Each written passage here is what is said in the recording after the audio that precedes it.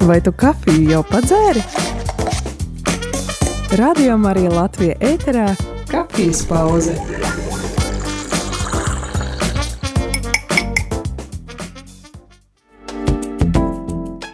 Labrīt, Radio Marija Latvija klausītāji, pulkstens ir 10:08 minūtes. Tu klausies Kafijas pauzi un šajā rītā Kafijas pauzi. Kafijas krūzi ar tevi tukšošu es, Aija, Avotiņa, un man šodien ir kāds viesis. Es ceru, ka jūs pēc balss atpazīsiet. Stādies pats priekšā. Jā, pat pieteikt vairs nevar šeit bez manis. Nu laikam jau. Labrīt, klausītāji, Priesteris Pēteris Skudra ar jums ēterā, un es gan nedzeršu kafijas, dzeršu tēju šobrīd. Jā, man pat nav kafijas tās te blakus. Labi, un šajā rītā, radio klausītāji, mēs tad Priesteris Pēteris ir uzaicināts uz sarunu, lai pastāstītu par to, kur tad viņš bija pagājušajā gadā un par gūto pieredzi un patiesībā, lai pastāstītu par Saragosu. Par kādu laikam, manuprāt, skaistu vietu Spānijā.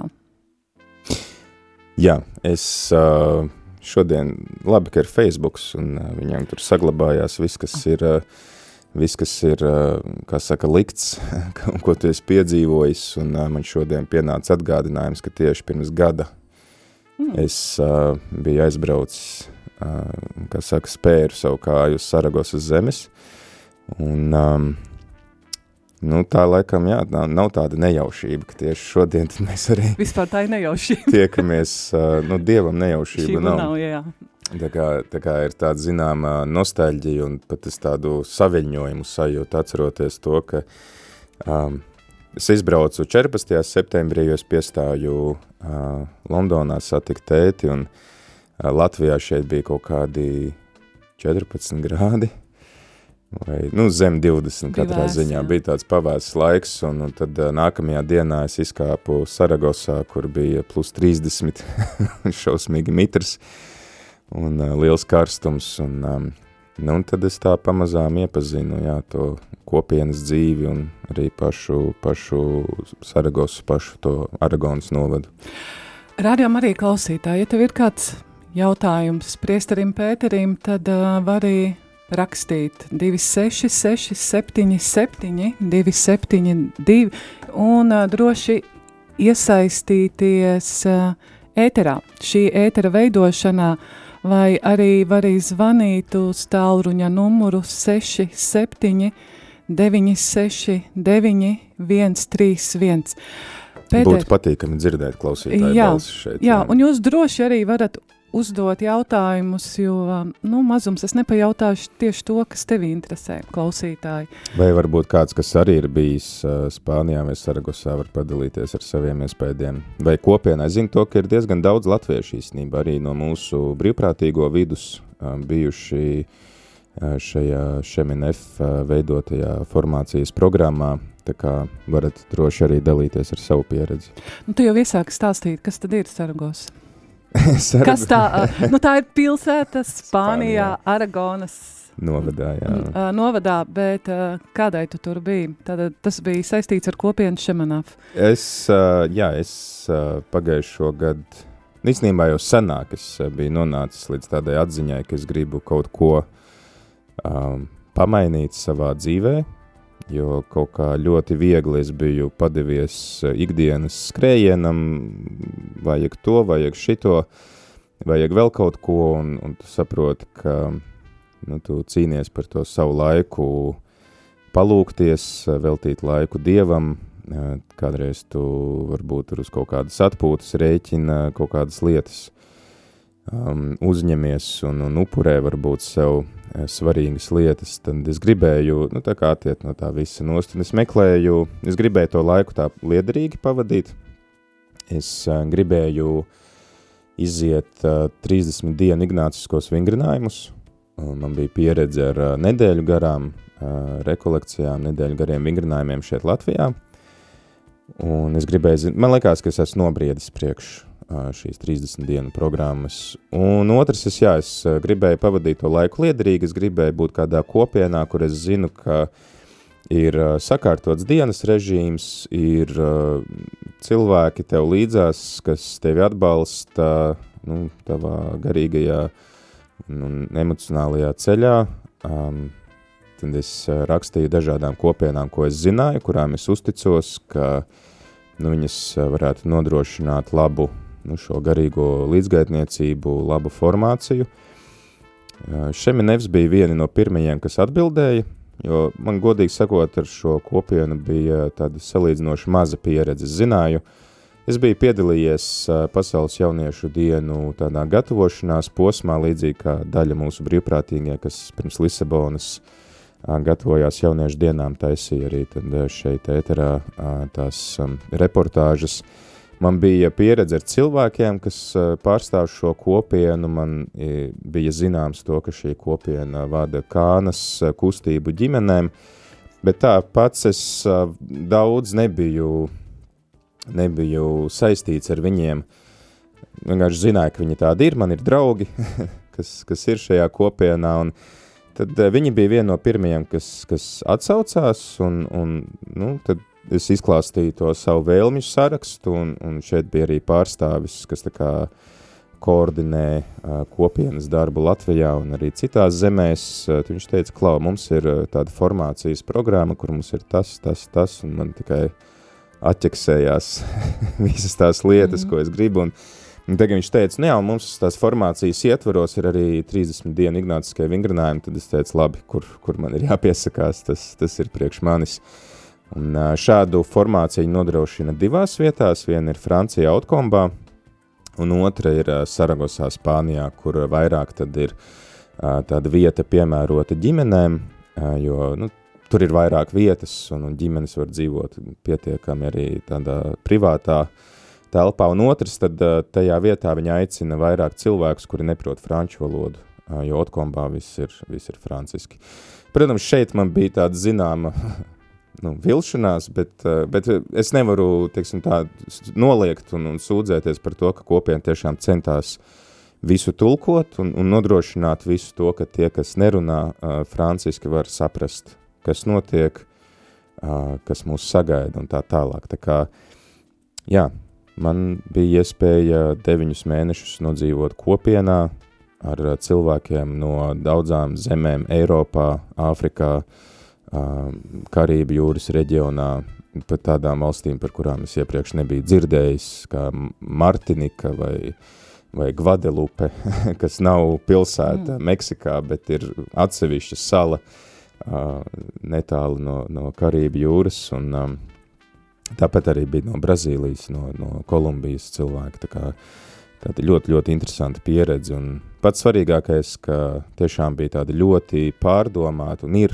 joprojām arī viņiem drīz sāksies jaunā šī gada programma. Mani ļoti uzrunāja tas, cik pārdomāta ir šī programma, ka tajā ir vieta ikvienam. Neatkarīgi no tā, cik pieredzējis vai nepieredzējis kristietis tu esi, kādu tradīciju tu pārstāvi, vai tu esi viens pats, vai tu esi pārī ar otru pusi, vai tu esi ar savu ģimeni. Mums pat bija ģimene no Kongo ar 6 bērniem, un katram tad attiecīgi ir pielāgota tā dzīve, un reizē mēs tomēr bijām visi kopā, bet reizē arī bija gana daudz šīs privātās telpas, kur tu vari būt neviena netraucēts. Kāds klausītājs vai klausītāja raksta, labrīt, cik jauki atkal dzirdēt priestera Pētera balsi ēterā. Un viņa joprojām ir tikpat aizsmakusi kā vienmēr, jā. Jā, radio klausītāji, es turpināšu tālāk sarunu ar priesteru Pēteru, bet lūdzu zvani un arī tu iesaisties šai sarunā, lai šis ir arī tevis veidots ētera laiks, tad numurs ir 679699131. Es joprojām priecājos dzirdēt balsis tieši ēterā. Jā, vai arī var rakstīt 266 77 272. Man ir tev 2 jautājumi, tagad pārdomāju, kā secīgāk sākt, bet atgriezīsimies mazdrusiņ pie tā ģeogrāfiskā. Kas tā ir par vietu, ēku, kur tā kopiena tika izveidota. Tas ir, tur varētu veselu, tur droši vien būtu interesanti uzaicināt priesteri Andri Priedi vai kādu kultūru vēstures pārstāvi, kas saprot šīs lietas, bet mēs dzīvojām klosterī, kur vēl pirms 12 gadiem dzīvoja kartūziešu mūki, un kartūziešu mūki tas ir ļoti interesants ordenis, kur izveidoja svētais Bruno. Svētais Bruno dzīvoja pirms 1000 gadiem, un viņu, savulaik arī viņš īstenībā bija jau tāds pusmūža vīrs, nezinu, varbūt viņam kāda pusmūža krīze uznāca, 50 vai 60 gadu vecumā viņš ar 6 draugiem kopā izveidoja tādu kopienu, kuri vēlējās dzīvot tādu ļoti askētisku dzīvesveidu un veltīt sevi Dievam.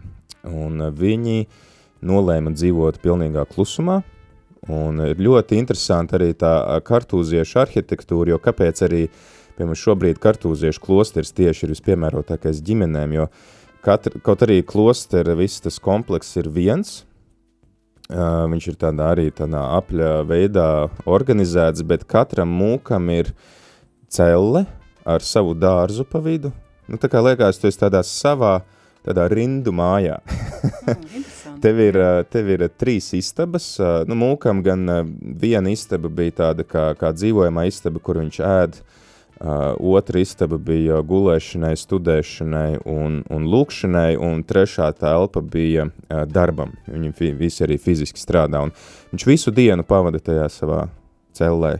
Un katram mūkam tad savs dārziņš pa vidam, kas viņam, atgādina to ēdenes dārzu, ka viņš jau dzīvo, jo mēs visi, kas esam kristīti, mēs jau dzīvojam, Dieva klātbūtnē, mēs jau esam, Dieva valstībā, vai ne?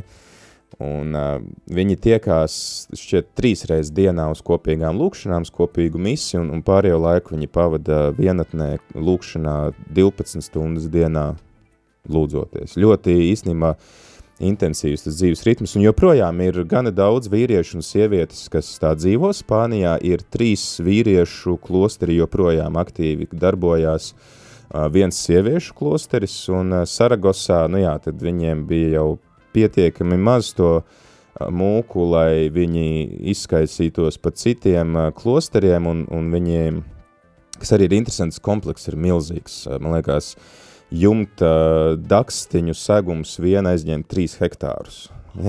Iedomājies to visu remontēt un tā. Un viņiem, tad, kad cilvēki jau dzirdēja runas par to, ka mūki brauks projām, viņiem piedāvāja kāds uzņēmums, kas teica, mēs šeit ierīkosim viesnīcu, luksus klases viesnīcu, mēs jums dodam 70 miljonus eiro. Un viņi teica, nē, šī vieta mums ir pārāk dārga, tai nav cenas, mēs to nepārdosim, un viņi to uzdāvināja šiem NF kopienai. 70 miljonus vērts īpašums, kuram mūku acīs nav cenas, viņi to brīvi uzdāvina kopienai, viņi zina, ka kopiena to pratīs izlietot, un tad vienu gadu arī viens no šiem kartūziešiem dzīvoja kopā ar kopienu, un tas bija ļoti interesanti. Mūks, kas ir visu mūžu nodzīvojis klusumā, un tagad dzīvo tur ar ģimenēm, mazi bērni skraida, bļaustās, vai ne, un kā tagad, un viņi arī bija ļoti priecīgi, zinot to, kas tur tālāk notiks, un tieši tad, kad es aizbraucu prom, šovasar tas mūks, kas vienu gadu ar viņiem bija nodzīvojis, viņš atbrauc satikties ar kopienu, un bija ļoti interesanti dzirdēt, tās liecības, kā viņiem bija sarunāties ar šo mūku. Jā. Vai vēl pie telefona klausulas? Jā. Vari, ja. Vārds tev, Valentīna. Lai būs slavēts Jēzus Kristus. Mūžīgi slavēts. Prieks atkal dzirdēt priesterišu balsi. Un mēs jau atkal, ka brauca projām, viens nobirdināja asariņu atkal un tā nožēlus, kas tagad būs, bet paldies Dieviņam, mums nemaz nav sliktāks, mums arī tāds pats labs direktors atkal ir un priecājamies un lūdzamies par jauno un par veco direktoru. Mēs nemaz tik veci neesam, ne es, ne Jānis, tā kā. Jā, Pēteris. un sirsnīgs paldies par apsveikumu, man bija tāds pārsteigums, ka elpa aizrāvās, domā, ātrprāts man apsveic un piedomājies, paldies, mīļš, paldies. Un es jau varu lūdzos par jums visiem akal un visu, un paldies, ka akal atpakaļ un viss ir labi, un akal dzirdam un visu Latvijā, un lai notiek viss, lai veselība visiem, izturība. Paldies. Valentīna. Paldies. Ejam nelielā muzikālā pauzē, jo laiks kaut kā ļoti ātri skrien. Radio klausītāji, paldies par zvanu, paldies par īziņu, bet ja kas, tad dziesmas pauzē rakstat 266 77 272, un šī ir iespēja tev uzdot priesterim Pēterim savu jautājumu.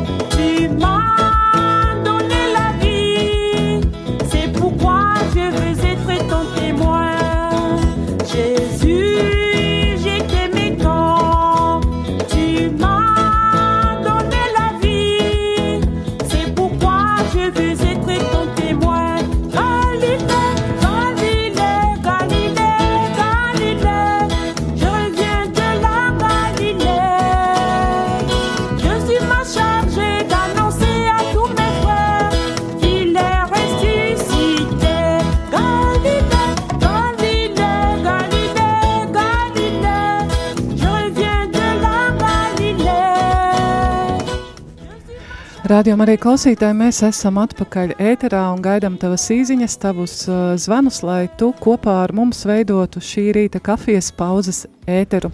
Un kopā ar tevi šeit studijā esmu es Aija Avotiņa un blakus man ir priesteris Pēteris Skudra.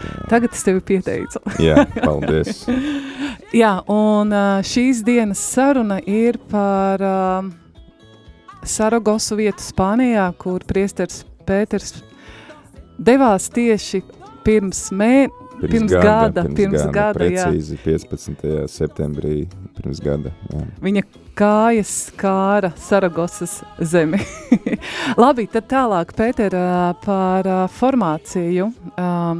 Kāda izskatījās tava ikdiena? Un ko vispār nozīmē kristietim formēties Saragosā? Ko šis vārds patiesībā ietver? Formācija, mēs katru zinām, ka nozīmē vārds forma. Tev palīdz veidoties par kaut ko, ko tu gribi. Protams, tādā dieva vadībā pravietim, man mūždienu jūg tagad, kuram būtu Māris, varētu paprasīt viņam Jeremijs, laikam, vai vienam no praviešiem Dievs saka, ej uz podnieka namu, un viņš aiziet uz podnieka namu, viņš redz, kā podnieks no mīksta māla taisa trauku, un tas trauks izjūk, viņš trauja taisa atkal. Kaut kā tā var saprast to formāciju, kad tu ļaujies Dievam. Un tas ir darbs mums visas dzīves garumā, īstenībā, kā šeit var tā intensīvāk to izdzīvot. Tad ikdiena, ja? Ikdiena, jā, kāda izskatījās ikdiena? Jā, patiesībā tā ikdienas dzīve tur tajā kopienā bija daudz intensīvāk, nekā es sagaidīju. Viņa tā, neļauj baigi atslāpt un garlaikoties un slinkot.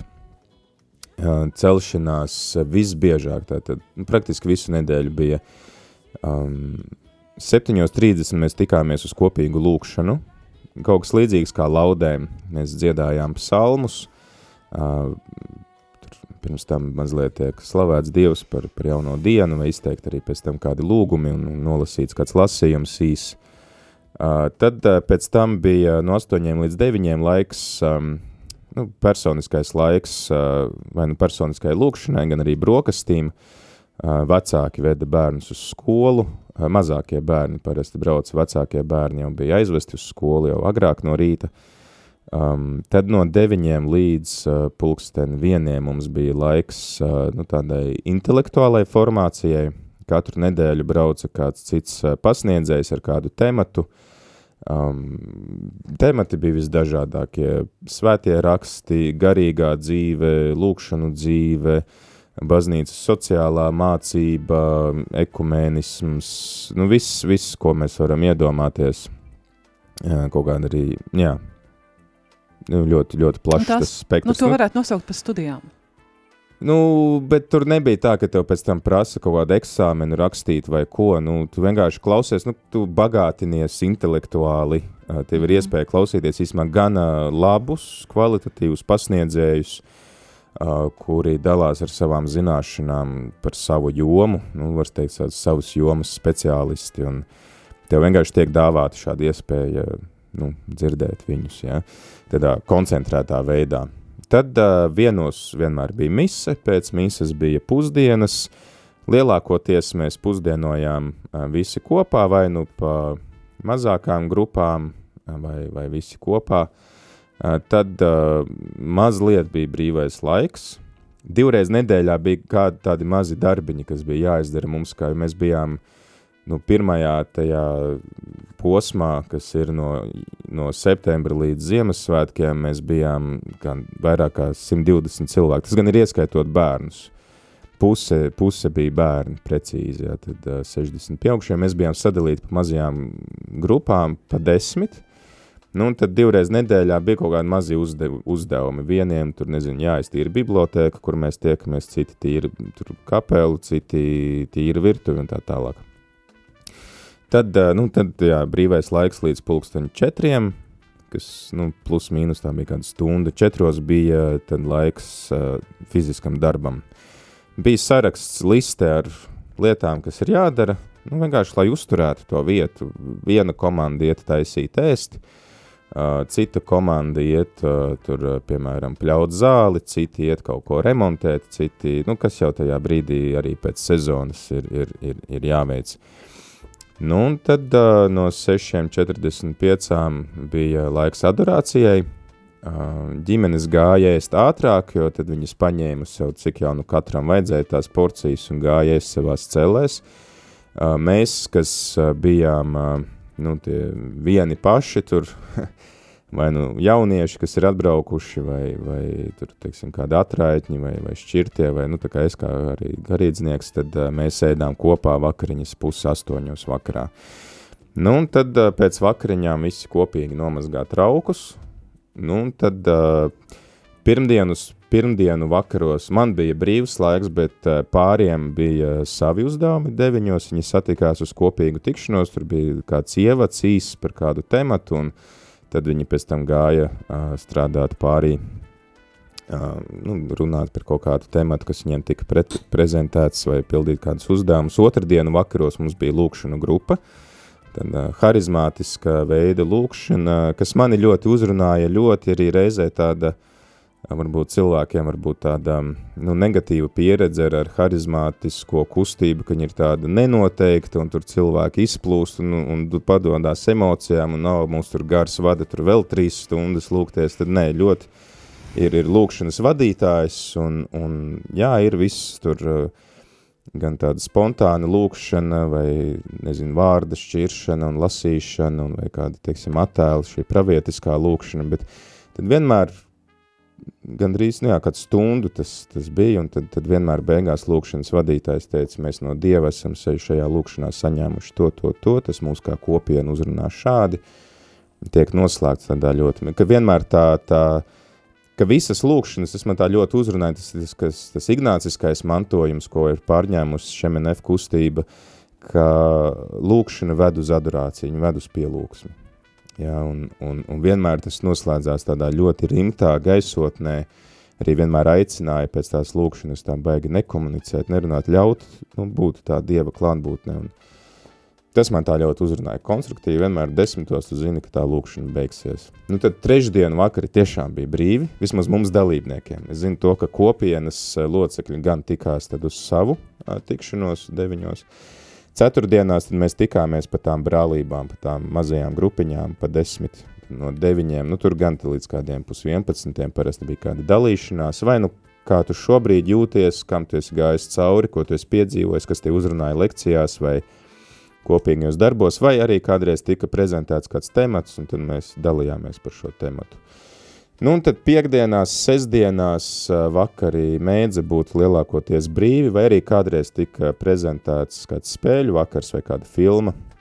Tad vienkārši tādā brīvā gaisotnē varējām spēlēt galdas spēles. Svētdienas bija, nedēļas nogalis mazliet atšķīrās. Otrdienās mēs cēlāmies vēlāk no rītiem, jo otrdienas ir tūkstneša dienas, tad visu to pirmo dienas cēlienu līdz 1:00 mēs pavadām klusumā, mēs sākām ar lūkšanu 9:30, un tad pēc tam katrs pavada to dienu, kā viņš vēlās, kurš varbūt paguļ, diendus, ja viņam gribās, cits lasa kādu grāmatu, cits iet staigāt lūgties, cits, teiksim tā, ka tas laiks ir veltīts Dieva klātbūtnei, lūkšanai, tā kā mazliet arī tie kartūziešu mūki, vai ne, un tad sestdienās mēs iesākām ar darbu 9, katrs rūpējās par to savu rīta lūkšanu un brokastīm pats, un no 9 līdz 1 mēs strādājām, un tad pēc tam pēcpusdiena bija brīva. Un svētdienas jau bija pavisam brīvas, 12. bija mise kopā arī ar vietējiem cilvēkiem, kas nāca, tāda kā draudze, un tika norīkoti kādi 2-3 cilvēki dežūrai, kas pieskata vietu, ja gadījumā kādam ir kāda vajadzība, tad nāk pie tevis, tu esi atbildīgais, tad arī parasti tika sasildīti tie pa nedēļu pāri palikušie ēdieni un izdalīti visiem tad tādā, laiskākā gaisotnē mēs pavadījām. Tad daudzi no mums izmantoja vai tās sestdienas pēcpusdienas vai svētdienas rītus, vai kādreiz varbūt visu svētdienu kaut kur aizbraukt, paceļot, apskatīt Spāniju un tā. Vai tev bija viegli iejusties? Tas tiešām tāds ļoti personisks, jo katram tas ir savādāk. Kā ar tevi bija? Es domāju, ka man bija gana viegli iejusties, man varbūt tās bija grūtāk palikt uzticīgam visam tam formātam līdz galam. Kaut kādā brīdī, protams, tev apnīk un tu gribi darīt lietas pa savam, bet kopumā es jūtos labi un pieņemts, un liels patvērums bija. Pirmkārt jau tā mazā grupa, kur mēs bijām, tie 10 cilvēki, un mēs bijām salikti kopā visi franciski nerunājošie. Mēs bijām no Holandes, no Ugandas, no Latvijas, un tad mēs varējām dalīties saprotamākā valodā, mūsu komunikācijas valoda bija angļu. Es gribēju vaicāt, jā. Arī, tas tāds liels atbalsts tiešām bija, un vēl lielāks atbalsts bija Ozolu ģimene, kas šogad nolēma palikt vēl 2. gadu, tad viņi ies nevis formāciju, bet viņi jau būs tie, kas kalpo tiem dalībniekiem, un tā bija tiešām milzīga, tāds liels atbalsts. Es zināju, ka es varu vienmēr aiziet uz to oceli un pasēdēt ar viņiem, iemalkot kādu vīnu, papļāpāt vai pavakariņot kopā un kādreiz tur padauzīties kopā un arī vienkārši padalīties ar to, kā iet. Tā kā es esmu ļoti, ļoti pateicīgs savai tai brālībai un ļoti, ļoti pateicīgs Ozolu ģimenei. Par tām 30 dienu rekolekcijām. Jā. Kā bija? Klusumā, Zini, kā es tagad klusumā. saprotu, kāpēc Ignācis kā garīguma piekritēji to sauc par vingrinājumiem, nevis par rekolekcijām. Tas ir tiešām, tie ir vingrinājumi. Tu svīsti, tu strādā, tas nav fizisks darbs tik daudz, cik tas ir tāds garīgs un psihoemocionāls darbs. Teiksim tā, cilvēkiem ar vājiem nerviem tas nav ieteicams, un tur es arī esmu dzirdējis, ka tiešām tiek ņemta vērā cilvēku psiholoģiskā noturība.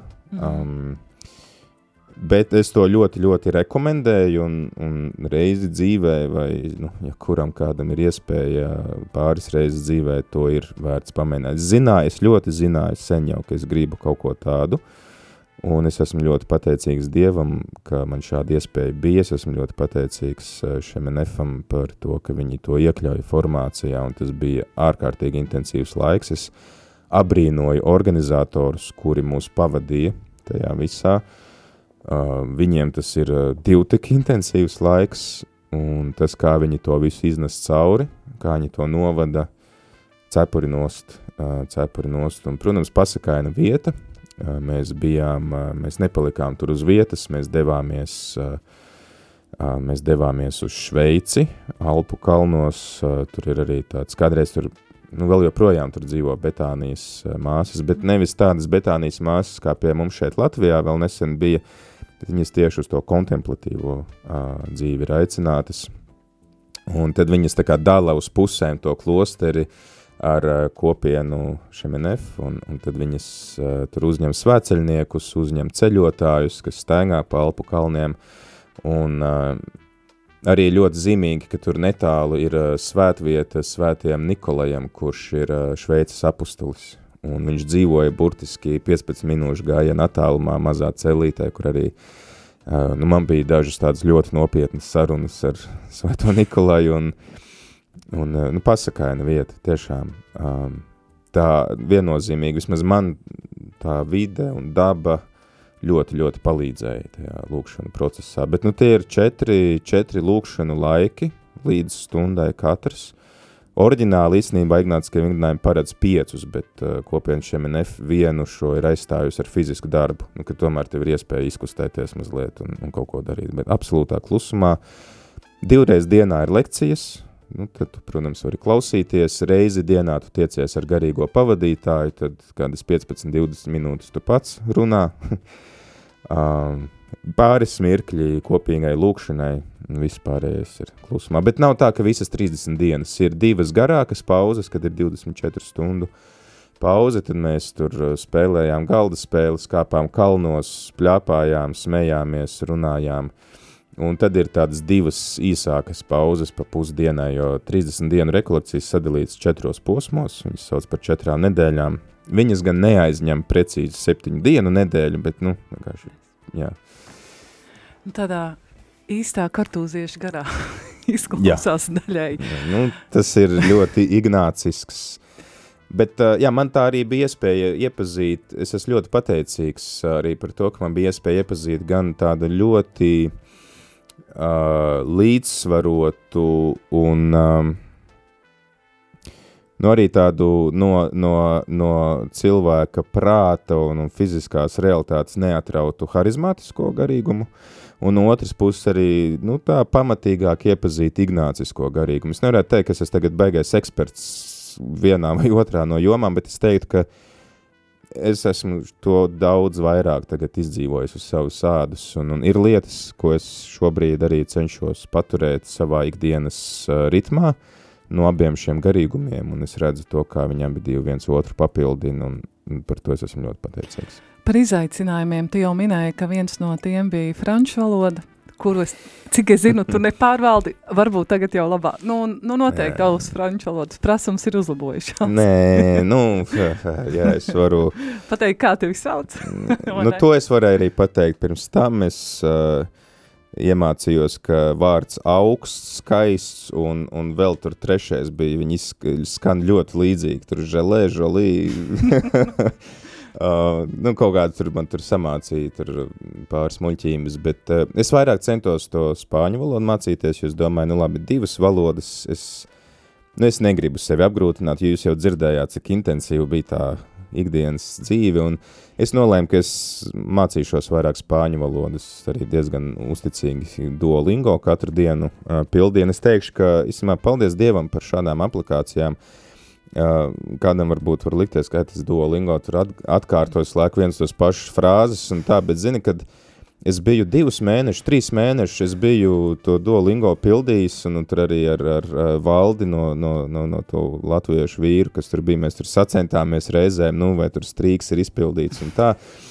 Tad mums tur bija viena meitene no Kolumbijas, kura nerunāja nevienā citā valodā kā tikai spāniski, un kad es pēc tiem 3 mēnešiem vismaz varēju sākt, parunāt tā virspusē, ka, hei, man ir tur brālis vai 2 māsas, un es esmu no Latvijas, un šodien ārā ir labs laiks, tas bija tā ļoti, ļoti iedvesmojoši. Un tad bija, tur bija 2 ģimenes no Spānijas, kas ar mums kopā regulāri nāca tā kā palīgā, un viena ģimene no Kolumbijas, tad ko līdz mums bija kaut kādi kopīgi maltīšu laiki vai darba laiki, es centos ar viņiem komunicēt ar tām savām 3 vārdu zināšanām spāņu valodā, mēģināt viņus miksēt visos iespējamos veidos, un tas bija tāds piedzīvojums.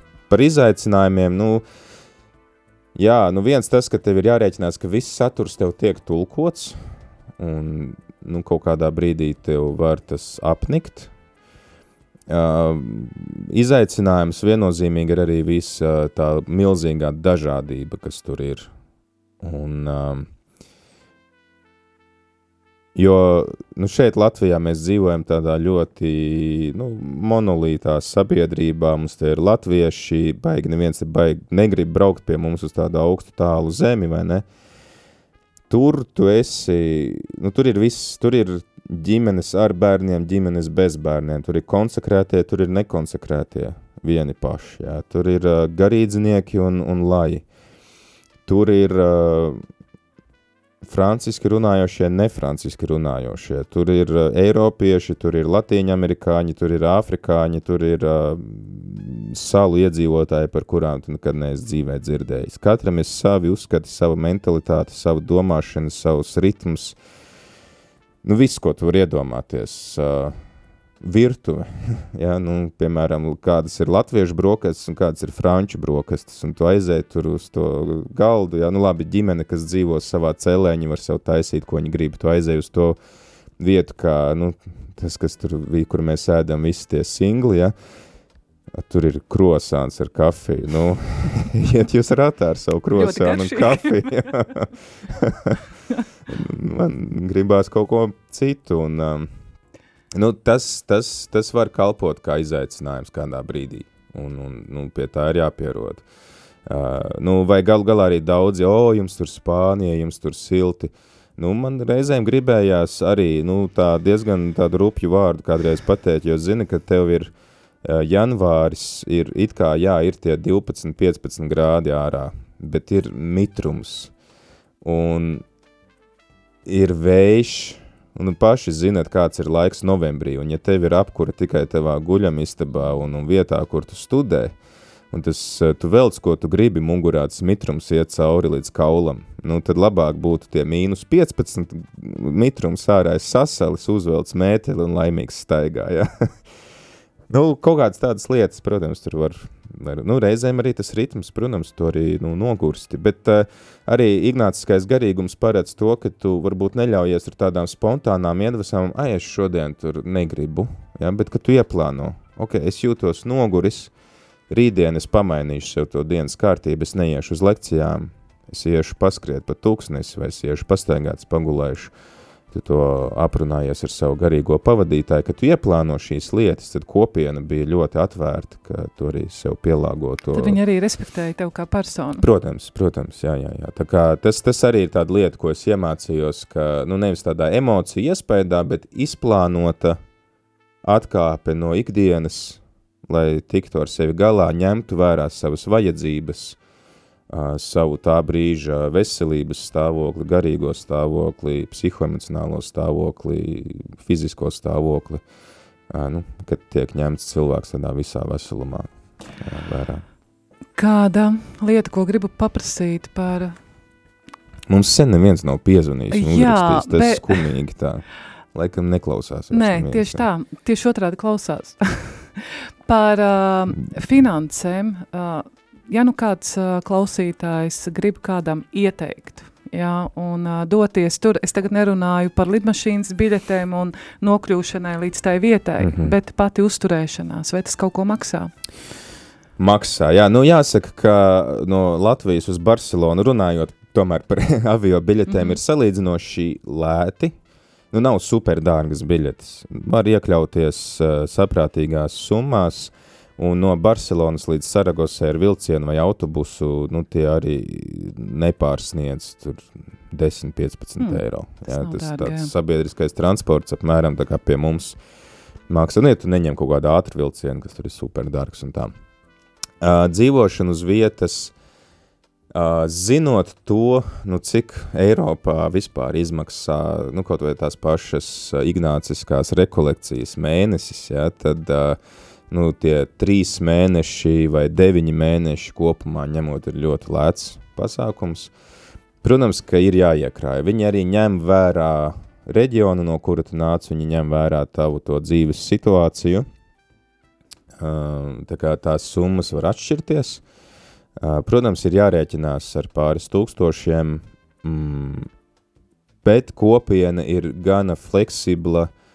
Viņi saka, tev nav obligāti jāveic viss maksājums uzreiz, tu vari maksāt pa daļām, tu vari iziet formāciju, braukt mājās, un tad mums, viņi ir ļoti, ļoti fleksibli šajā jautājumā, un es teiktu, ka ja tu jūti aicinājumu, vai ja tu jūti vēlmi, ka tu gribi kaut ko dzīvē pamainīt, vai tu gribi vienkārši pabūt ar Dievu vairāk, jo tur arī formācija, tu vari tas viens posms ir no septembra līdz decembrim ieskaitot, 3 mēneši, ir viens posms no janvāra līdz jūnijam, 6 mēneši, tu vari izvēlēties abus kopā uz 9 mēnešiem. Es zinu to, ka daudzas eiropiešu ģimenes, kas tur bija uz tiem 3 mēnešiem, viņi vienkārši izņēma atvaļinājumu un plus vēl 1,5-2 mēnešus bezalgas atvaļinājumu, un tu pat nezaudē darbu. Ja? Uz 9 mēnešiem, protams, grūtāk. Ja? Tad tie cilvēki tiešām tā radikāli bija nolēmuši, ka visi seju prom no savas profesijas. Es pēc tam domāšu, kur atgriezties un tā, ka es gribu ar ģimeni, jo tas arī īstenībā bija ļoti interesanti dzirdēt, vismaz pirmos 2 mēnešus kā pāri dalījās par to, ka nav nemaz tik viegli pārī dzīvot, ka, ja, teiksim, tajā ikdienas rutīnā, ikdienas ritmā, tu ar to otru cilvēku satiecies no rīta, paēd brokastis, sadali, kurš tur aizvedīs bērnus uz skolu, kurš viņus atvedīs no skolas, kurš uz treniņu, kurš tur nomaksās rēķinus un tā tālāk, un tad vakarā, kā gāja ļoti labi, pēdām vakariņas un ar labu nakti. Šeit tu esi 24/7 ar to otru pusi, un jāsaka, pirmos 2 mēnešus pāriem tas bija izaicinājums. Tur viņiem gāja visādi. Ja par izaicinājumiem mēs atgriežamies, vai ne? Tā kā, jā, ja tu jūti, ka tu vēlies kaut ko tādu, vēlies vairāk laika pavadīt ar savu ģimeni kopā, ja tu vēlies vairāk laika pavadīt ar Dievu kopā, ja tu gribi mazliet attiet no ikdienas vāveres riteņa un vienkārši gūt arī foršu pieredzi, iesaku to darīt, parunā ar kopienu, arī šeit Latvijā mēs S09E009 varam ļoti viegli atrast Instagramā, Facebookā, mājaslapā, Katolis LV, sameklējam kontaktus, zvanam, rakstam, prasiet kaut vai Radio Marija, viņi jums nodos, mums ir gana daudz brīvprātīgie no šīs kopienas, un sazinieties ar viņiem, jums pateiks, ko jums ir labāk darīt vai piemērotāk būs tā 3 mēnešu programma vai 6 mēnešu programma, vai varbūt abas, ko darīt ar finansēm. Es teiktu, ja tu jūti šo aicinājumu, nesatraucies ļoti daudz par tām finansēm, Dievs arī sūta cilvēkus, kas atbalsta. Ir mums, protams, latviešiem kauns prasīt, tur labāk otram dot nekā mīļi lūgt. Es līdz galam nepiekrītu šai tautas dziesmai.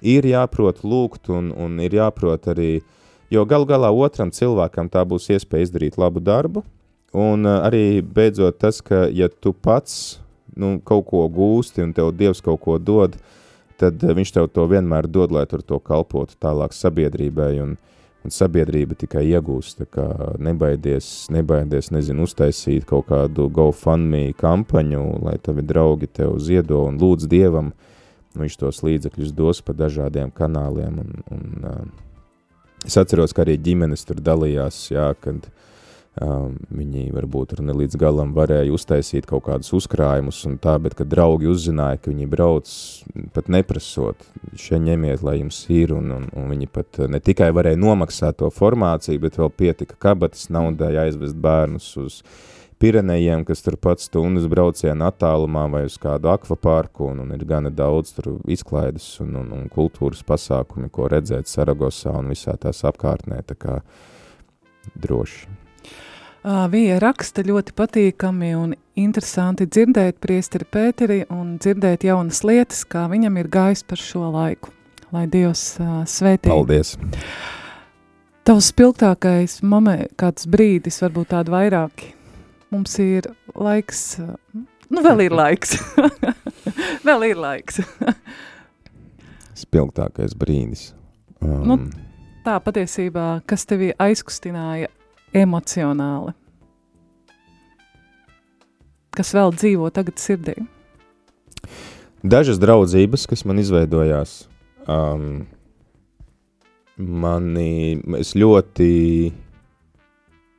man joprojām sirdī tuva un mīļa un dārga ir Ozolu ģimene, kas ir joprojām Saragosā.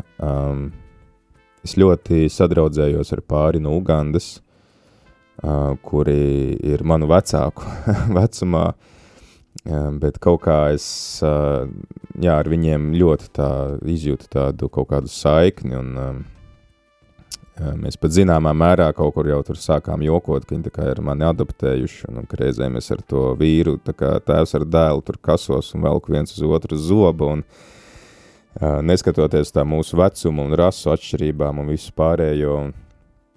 Es domāju, šīs draudzības, tur arī bija brīnišķīgs pāris no Martinikas salas, ar kuriem kopā mēs devāmies ceļojumos, gājām staigāt pa Pireneju ielejām. Brīnišķīgs ceļojums man ļoti palika atmiņā. Mēs tieši pirms 30 dienu tiem vingrinājumiem bijām aizbraukuši 2 dienu ceļojumā uz Torres Ciudad, tādu svētvietu, ko savulaik ir atjaunojis svētais Josemarijas Skrīva. Ārkārtīgi skaista, tāda estētiska vieta, kur ir ņemts vērā arī tas viss, tā kalnu ainava, un kad tā ēka netraucē arī baudīt to ainavu apkārt. Tas bija kaut kas tāds skaists piedzīvojums, un Daudzi mirkļi mani uzrunāja tieši pie dabas. Es arī atpakaļ nesteidzos uzreiz pa taisno braukt mājās. Es nolēmu, es domāju, kad vēl man būs iespēja būt Spānijā, un es noskaidroju, ka augstākā Spānijas virsotne atrodas Tenerifes salā, un es sapratu, ka es jau tajā brīdī jau esmu iztērējis visus savus līdzekļus, bet es domāju, labi, kad man vēl tāda iespēja būs, ir jāizmanto, es nospļāvu, es domāju, labi, es iztērēšu pēdējos tos eiro, nopirkšu to biļeti turpat pakaļ uz Tenerifi, un es uzkāpu tajā Teides kalnā, kas bija ārkārtīgi skaista pieredze, ārkārtīgi skaista ainava. Vesels piedzīvojums, kā es tur kāpu, un es arī mazliet savā Instagramā tur to biju ielicis un atspoguļojis. Un arī bija forši paceļot, man arī izveidojās tāda draudzība ar vēl vienu latviešu meiteni, kas paralēli bija aizbraukusi Eiropas brīvprātīgo darbā, un viņa bija Spānijas rietumos. Un arī man parasti cilvēki prasa, kā tur Spānijā ir, es saku, es nezinu, jo es sapratu to, es biju bijis ciemos pie viņas 2 reizes, tur tajā, kā tur to vietu sauc, Ferola Galīcija, tas reģions saucās, kur arī ir Santiago de Compostela. Un pilnīgi cita Spānija no tā, ko es redzēju Aragonā vai ko es redzēju Pirenejos.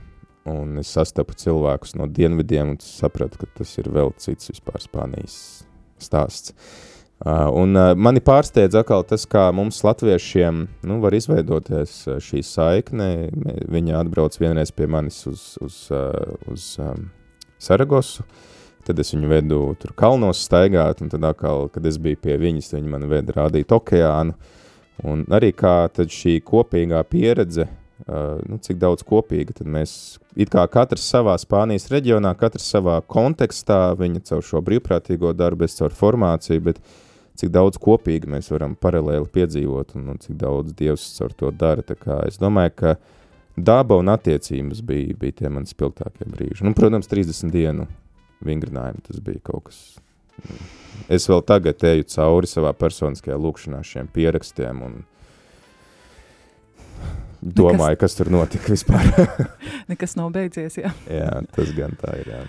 Rādījām arī klausītāji, paldies jums, kad bijāt kopā ar mums. Otru pusi man gribās teikt gan ekrāniem, gan radio aparātiem vai saviem telefoniem. Paldies visiem tiem, kas ziedojat mūsu radio stacijas uzturēšanā, jo bez tevis mēs noteikti neskanētu un tu nebūtu arī dzirdējuši šo sarunu ar priesteri Pēteri, bet es domāju, ka man būs jātais vēl kāds ēters, jo daži jautājumi palika neuzdoti.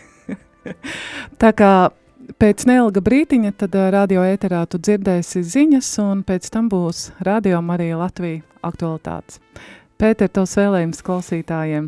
Vismaz, tulīt nedēļas nogale. Lai jums laba nedēļas nogale, baudiet vēl pēdējās saulainās dienas, brīnišķīgs laiks, lai dotos pie dabas. Varu noreklamēt svētdien, varat uz Valmieras pusi aizbraukt, Brenguļos būs interesants mačs, 12:00 starp Valmieras komandu un Ežiem, tā kā var to paskatīties, tur arī skaista daba. Labi, tad paldies jums, un tad pēc brītiņa atkal tiekamies ēterā. Kafijas tas ir iztukšota. Šis bija raidījums Kafijas pauze.